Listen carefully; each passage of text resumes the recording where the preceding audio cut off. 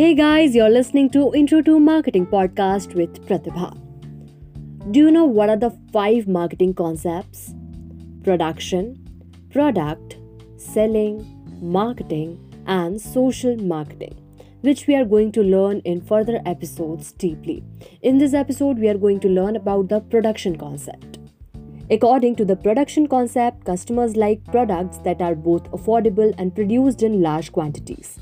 This marketing strategy aims for businesses to manufacture in vast quantities, boost production efficiency, lower cost, and distribute goods on a wide scale. The concept of consumer demand for low-cost goods is based on Say's law, which argues that supply will create its demand. Companies take advantage of economies of scale by increasing product manufacturing. The lower cost price makes the product appear more affordable to the client, resulting in increased sales.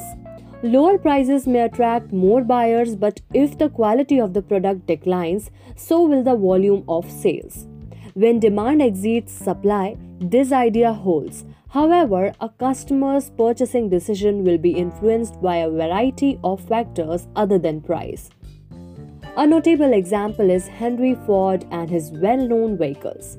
Cars used to be prohibitively expensive for him because they were not mass-produced.